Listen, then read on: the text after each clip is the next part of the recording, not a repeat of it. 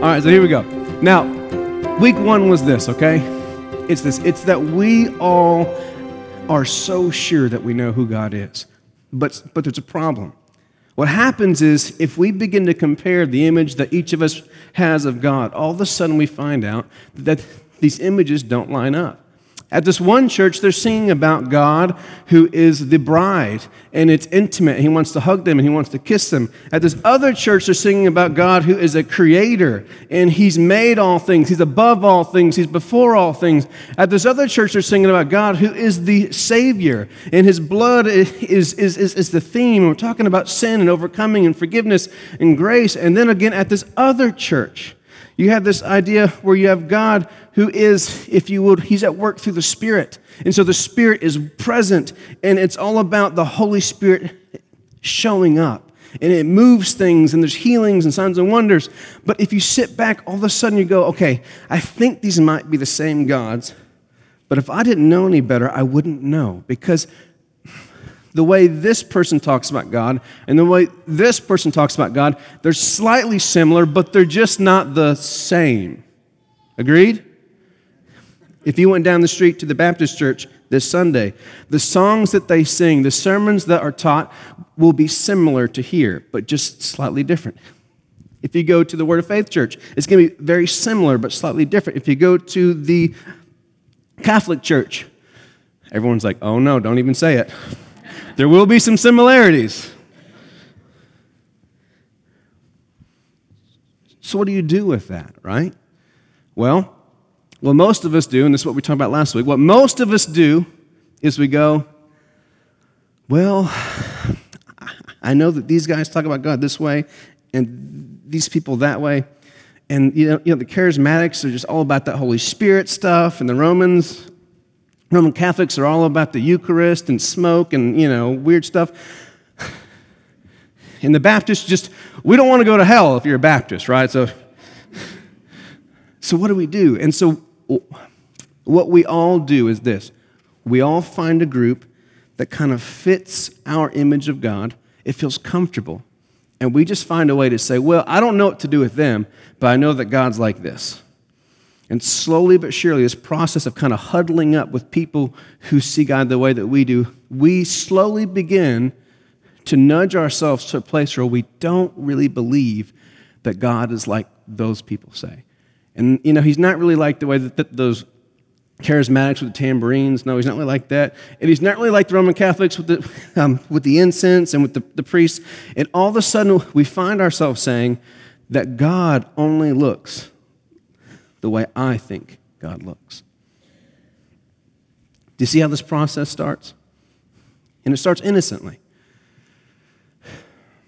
And so what happens here is that we begin to worship only the parts of God that we are comfortable with, only the aspects of God that we've experienced, only the parts of Him that we know of Him. I had the joke last week about, if I went to a gospel meeting, I'm not sure that I would be comfortable with the hooping and the holler and the beat, right?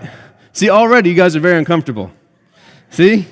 That's way too much moving, way too much grooving, way too much noise, right? And so it's uncomfortable. So the response of mine is to say, yeah, that's okay for you to do, but secretly, inwardly, I'm saying, I don't think that's really God. And all that singing the boyfriend Jesus stuff, hug me, kiss me. I'm a man, he's a man.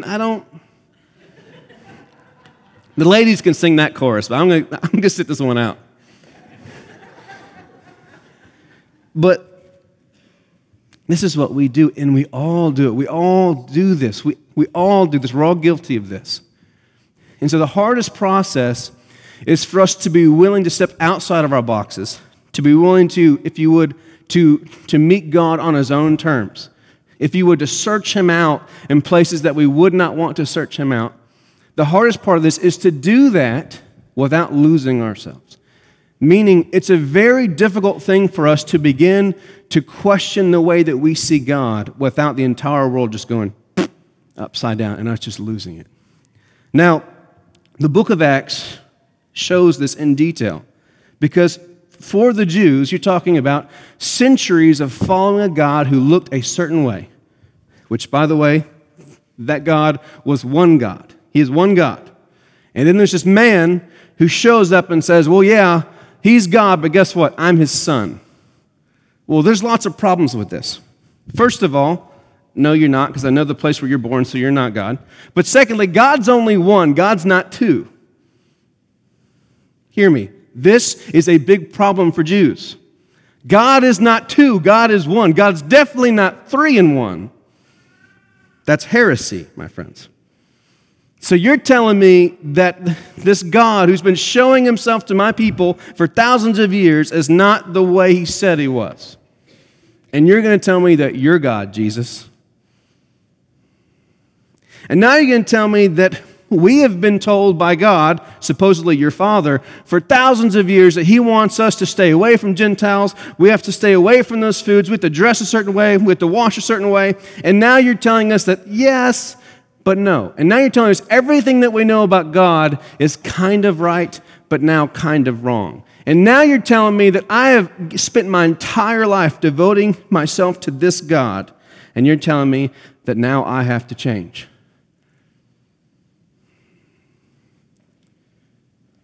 So you told me my entire life that Christians do not drink alcohol, we do not vote Democrat, we do not listen to music with cuss words in it. Come on now, right? That's what you were taught. Agreed? You do not wear clothes that show cleavage.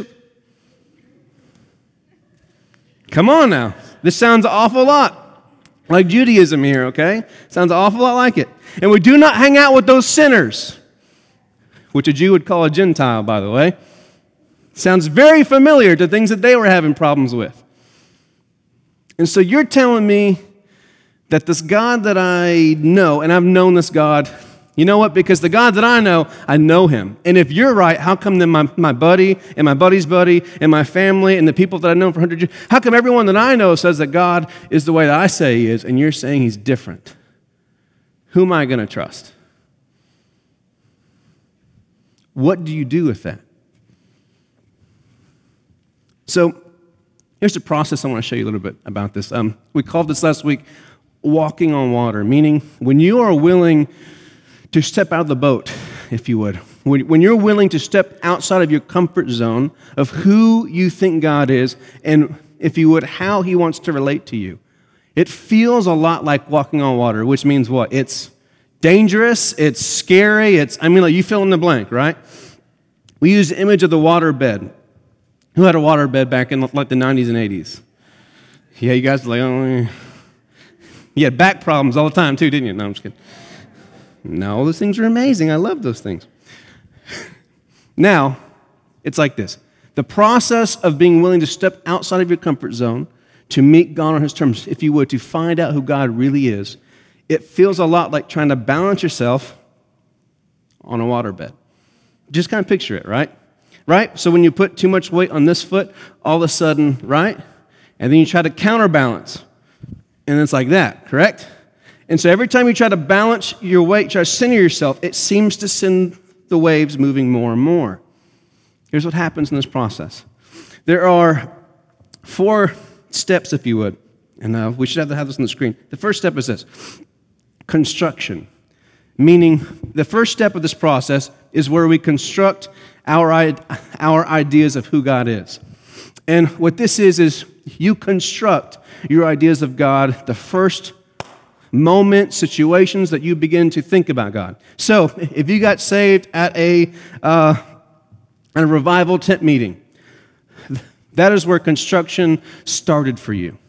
So, every sermon that you heard, every hymn that you sang, everything the pastor told you, everything a mentor or a friend, everything that they told you about God was the moment that you were constructing, you're building your idea of who God was. Now, we understand this. We understand that whoever first tells us about anything, they become the authority. So, when you were in kindergarten and Little Jimmy told you that babies came from belly buttons. Okay? He was the authority. And for anyone to tell you otherwise, it was going to take a lot of convincing. It doesn't matter that your mom has had a baby. She's not right. It's Jimmy who's right. Right? If you guys have kids, right? This is so annoying. Stop hanging out with that stupid kid. I mean, really. I mean, come on, parents, anybody? There's that dumb kid who tells your kid dumb things. And your kid's like, no, you don't know anything. Jimmy's 5. He knows everything. Right? You're like, Jimmy's an idiot. I'm sorry. It's not your kid, I promise. And so it's so frustrating. You're like, no. I know that Jimmy told you, but here's the truth. But the problem is this. The first images, the first ideas that we construct are the hardest to remove. Okay? And the hardest thing about God is wherever we first were, if you would, born into Christ, with the first church, the first mentor, the first pastor, those ideas that they told you is the first construction of your understanding of God. And those will be the hardest to mess with. It doesn't matter if that person was right or wrong. It doesn't matter, if that pastor, mentor, friend had sound theology, bad theology, was educated, not educated. It doesn't matter.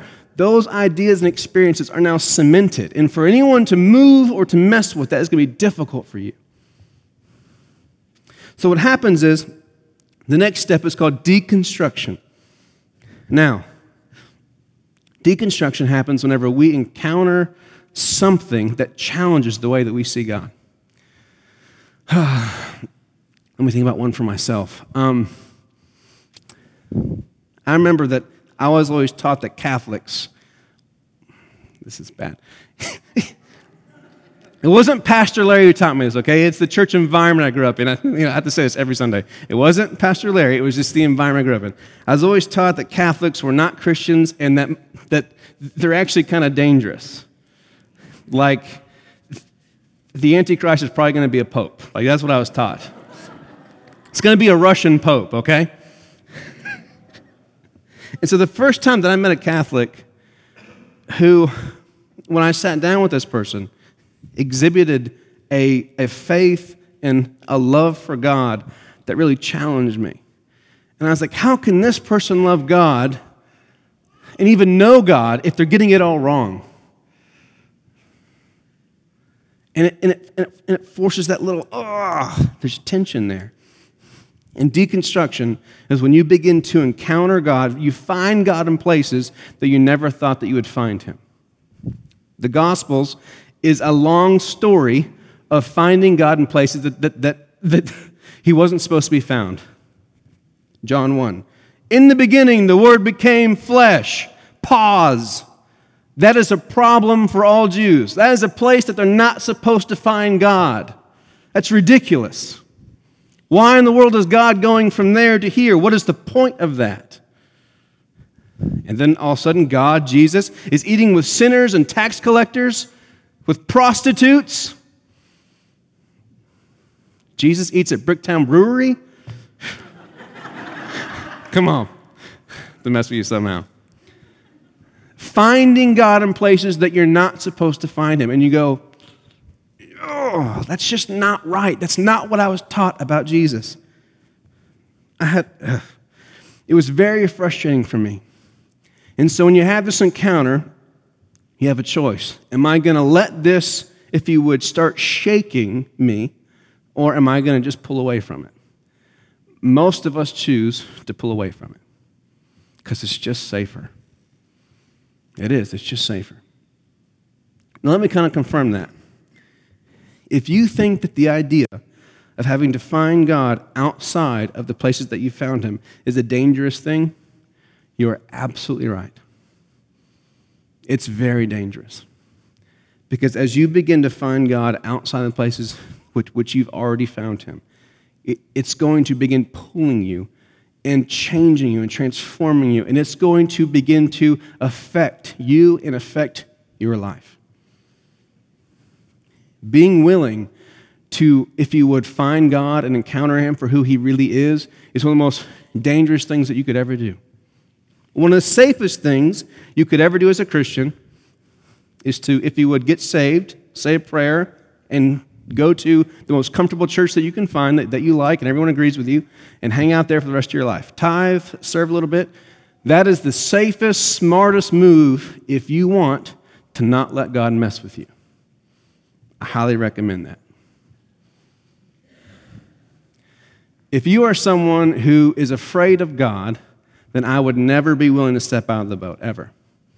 I would surround myself with everyone who agrees with me, and I would find a pastor who says everything that I love.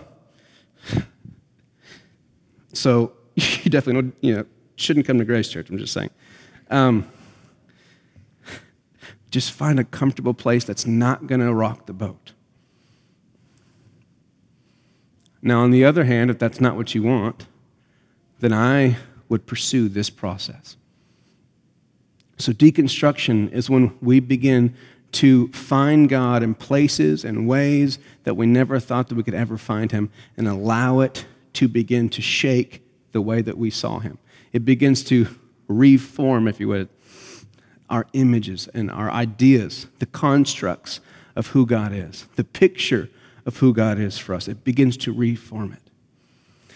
Now, in this process, I'll say this. If your God cannot keep your attention, meaning if the image of God that you have is able to be tucked away into parts of your life, and it doesn't, if you would, disrupt all of your life, it's time for you to break the box that you've put him in.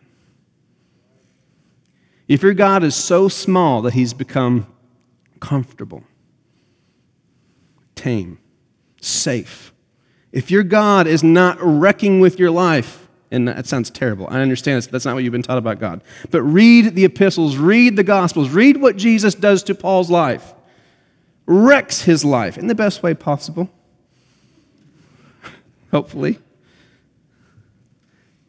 When you encounter everything that God is, he should have your full attention. He should infiltrate every part of your life. There should not be any part of your life that is not directly centered and informed and influenced by him. But if you are honest this morning, most of us have an image of God that we can put safely into certain parts of our life and keep out of other parts of our life. For most of us, it's possible to be a Christian and then to live our lives. If you would read the Gospels and the epistles, you'll see that it is not possible to fully follow Jesus and have anything else outside of him. Everything is consumed by him unless we choose to not let him. Feel good yet? Anybody excited? Awesome. So, once the shaking begins to start in your life, it will feel as if there's nothing that's stable. Again, waterbed, okay? You're constantly trying to adjust yourself. You're constantly trying to balance. And the more that you bounce, the more that things get out of whack. It feels very unsafe. Most everyone who I've tried to pastor or be a friend through this process in is just feeling very raw and frustrated and confused. It's a very unsafe place to be in. And so in this process, we have to do something. It's called anchoring. Picture a ship that's out in rough seas. You have to anchor yourself into something. And what this is that as we are beginning to allow God, if you would, to shatter the small image and box that we put him in, as this is happening, it's a very frustrating process. We have to anchor ourselves into three things. Into God revealed in Jesus, which that's a load right there, to the Spirit of God, and also to the community of God, which we call the church. The most dangerous thing is to go searching for God on your own. It's a very scary, frustrating process. And so we anchor ourselves in God revealed in Jesus, meaning no matter what I discover about God, I know that the ultimate image of who God is God revealed in Jesus. This is going to be a Jesus-looking God no matter what I do or, if you would, where I find him. Secondly, I'm not going alone. I'm constantly asking the Holy Spirit to reveal, to teach me, to guide me, to counsel me in this process. And I'm not just going to stop there. I'm going to build strong relationships with people who can hold me accountable, who can ask hard questions, who can be there for me whenever I'm confused. Well, this verse, and what's this mean? And how about this idea? And so what do you think about this? I'm going to have people who are going to keep me grounded in the process. And after I'm anchored, it's time, after I've come to a place where I have these old ideas of God and these new ideas of God, I have to go through something called a reconstruction, which means I've encountered God in this powerful new way. When I was a kid, one of the main ways that we encountered God was the Holy Spirit. The idea of God showing up through spiritual giftings, whether you're laying hands on someone or, you have a special idea or a special message from God for someone. It was a very exciting thing to be a part of. And there were people who would come into our church who were taught that God didn't move that way. And for the select few who were willing to, if you would, let God break out of that box for them, it was very difficult. So how do I understand when this happens? And so what's it mean when someone falls out on the ground and you're praying for them? I go, yeah, I can try to explain that, but... And so there's things, it's just, And so reconstruction is where we hold on to this new, if you would, these new areas, new ways that we've found God, but we also begin to pull from the old, and we have to find out, how can I take the places that I know God is and also now add it to the new places that I found God? It's a very difficult process. So, what this brings us to is this. Okay, we understand the process. We understand that most of us have a very small image of God. But what's it look like? How do we actually begin to build our image of God? How do we let God be bigger? How do we let God be who He is? Now, the first place that I think that we have to look, if you would, we have to look to our side, meaning the first place that we begin to discover God in new ways is through the relationships around us. Now, this is a very interesting kind of a thing, but in this process, how do you put this? Let me put this in the language that kind of makes more sense for us. This is taking the testimony of others seriously. How about that? Meaning, when someone else comes and they have their story of how they met God, how God has changed them, how God has moved them, who God is to them, we actually listen. We actually chew on it for a little bit. See, what I used to do was, when the person started talking, every point that lined up with my story, I was like, yes, that's awesome. And then every point that didn't line up with my story, I was like, okay, I'll have to teach him later. That's not how God really, okay. Well, God doesn't really do that. And, okay. Yeah. And so I was constantly waiting for the chance to mold their testimony, their story of God in their life. I was constantly finding ways to mold it to fit my story. Does that make sense at all for anybody? Let me step on some toes. I've been too nice today. I'm constantly trying to find things that don't line up with my worldview, and I call it fake. Like fake news or something. Fun now? Both sides do it. Okay, it doesn't matter what side you're on. We all do it. If someone says something that doesn't line up with how I understand, that's fake news. That's not real. That's not really. That's emotionalism. That's not really. That's New Age hippie thinking. That's what that is. Or even better, how about this? You guys ready? The L word. Oh, he's just liberal. How about that?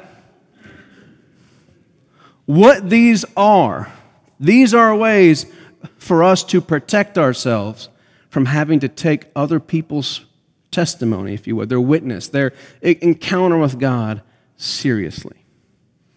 I find ways to say, I don't really have to consider what you have to say because you're wrong anyway, because it doesn't line up with mine. Now, if you guys have studied the book of Acts, this happens when Peter has this vision. He has this vision of the sheet that's being let down, and there's these animals that are on the sheet, and he's told by God to go eat these animals. And these are animals that are considered unclean for Jews to eat. And as he's watching these animals on the sheet, he's saying, God, what does this mean? I'm a Jew. I can't eat these unclean things. He comes to understand that this vision he had was God's way of showing Peter that Gentiles are now going to be fully included in the body of Christ. And that in his life, he was taught that he was not allowed to enter the home of a Gentile. And then all of a sudden, he has this vision, and someone shows up at the door. And it's a messenger. It's a messenger who's trying to take Peter to the house of a Gentile. He goes to the house of a Gentile, and then all of a sudden, God shows up. He finds God in a place God wasn't supposed to be, with people he's not supposed to be with, doing things with people he's not supposed to be doing. And Peter has a problem with this. And so he sees the Holy Spirit come on these Gentiles without Jews praying for them. It's a big no-no. And so it's such a big deal, they have to hold a church council meeting where all the apostles meet in a group. And the Apostle Paul's going, you're all stupid. Have you not seen that God is moving the Gentiles? Yes, it's the same God. He's just doing a new thing. You just haven't caught up to him yet. And so they're arguing. They're going back and forth. And then Peter has to kind of share his story. Well, I had a vision, and I saw this and this. And it was something that dragged in the church for over 50 years, this fight over the inclusion of Gentiles. Again, what this really was the unwillingness to allow God to be God. Every single one of you in this room has ways in which we hold God back. We confine him. We lock him in closets. We chain him down. We try to keep him tame and safe. If the God that you worship, if he looks like you, sounds like you, votes like you, cares about people who are like you, the odds are is that you're worshiping an image of yourself, not God.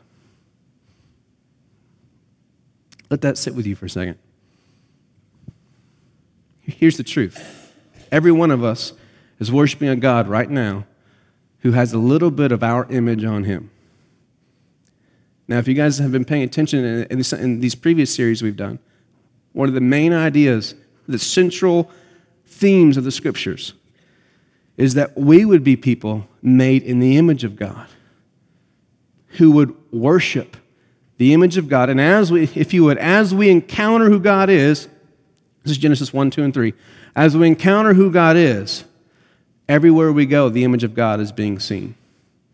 Now, in the language of Paul, with unveiled faces, as we all behold, as we all see Jesus, the word he says there is the Lord. We will all be transformed into his likeness. As we see him, we are transformed into his image. And then everywhere that we go, the entire world sees who? His image. Here's the problem. If your back is to him and if you are surrounded by people like you, it is very easy for you to be worshiping a God who is now made into your image. You don't believe me? Well, in Chicago, if I go with some of my classmates, the God that they worship in their church, he only votes Democrat. He is liberal to the max. He's hanging out with gay people all the time, and you don't like it. See how quiet we got?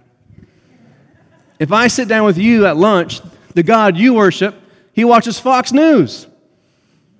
He loves Trump, hangs out with him all the time in the Oval Office.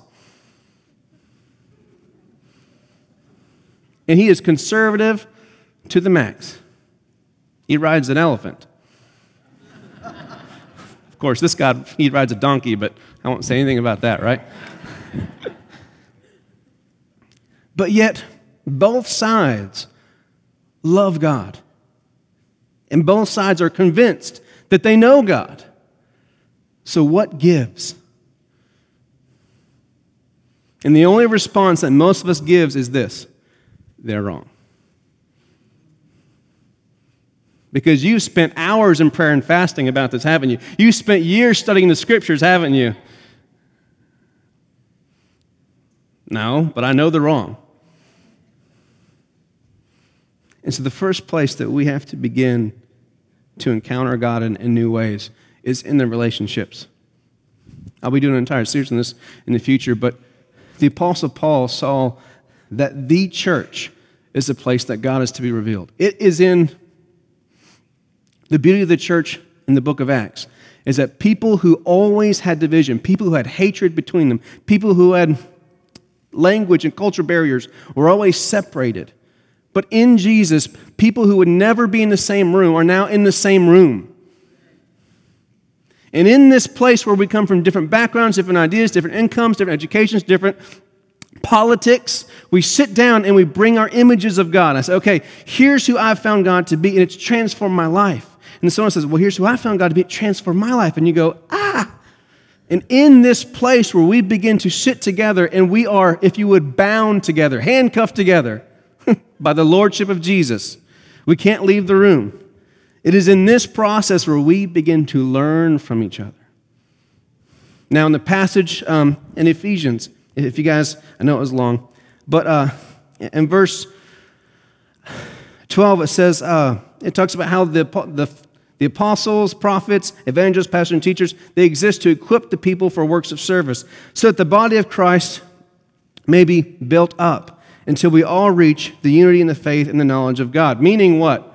We don't have unity. We don't agree yet on the knowledge of who God is. Does that make sense? Okay, it takes work. It takes people who are gifted to help us in this process. And then it even goes on. It says, attaining to the knowledge of the Son of God and become mature. Here's the definition of maturity. Maturity in this passage is this: attaining to the whole measure of the fullness of Christ. That's a mouthful. So maturity in this passage is attaining to the whole measure of the fullness of Christ. This language is beautiful.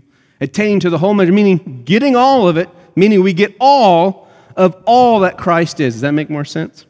So maturity is getting all of all that Christ is, which, by the way, that's a lot.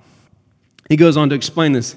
And then he goes on and says, in this process, when we get there, you guys won't be babies anymore. That's good, right? Won't be infants anymore. In verse 15, it says, speaking the truth in love. That actually means doing it in love, okay? That's not speaking truth. Anyways.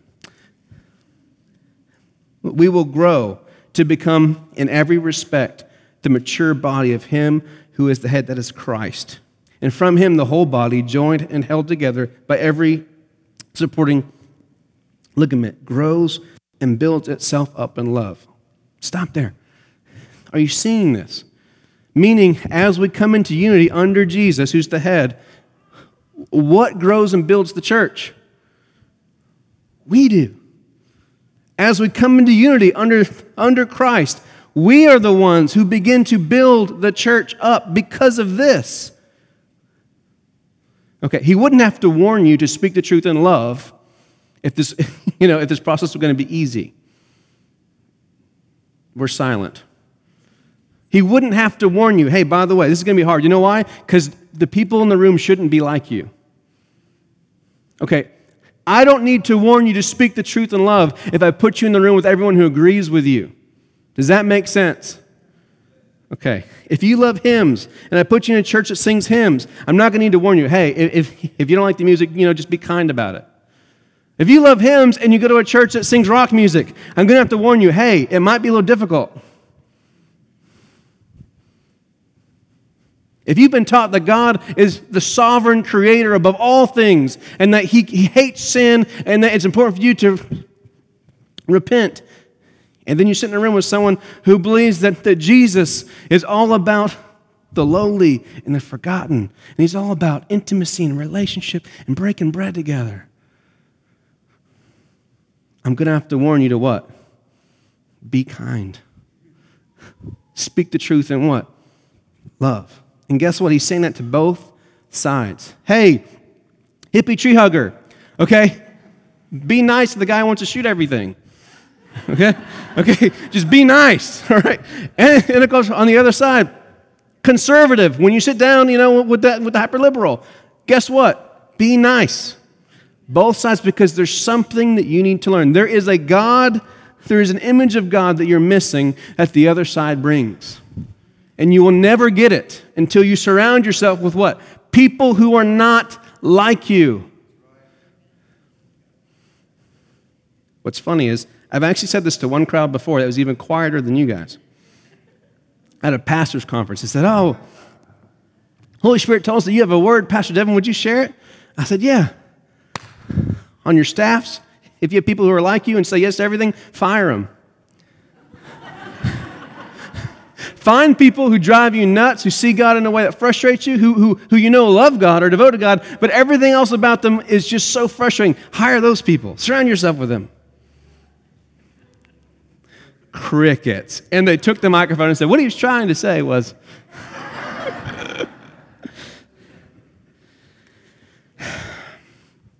this is the biggest place that we begin to find God, is in each other.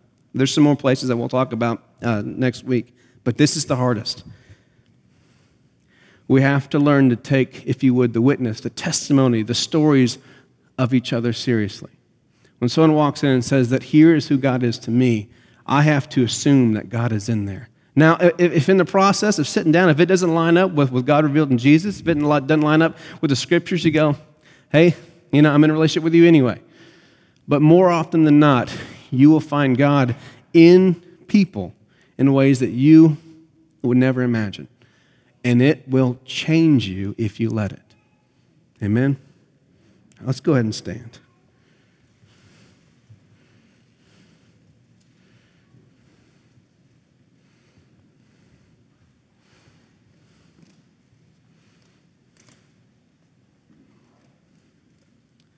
And so in this process, for all of us, it's difficult. I think the first thing that this process requires of all of us is honesty. There was an experience I had. I hate to use that language, but there was just something that I went through in my life that really changed the game for me. It was so serious, it was so real that it made me unwilling to waste time with anything else in my life that wasn't real.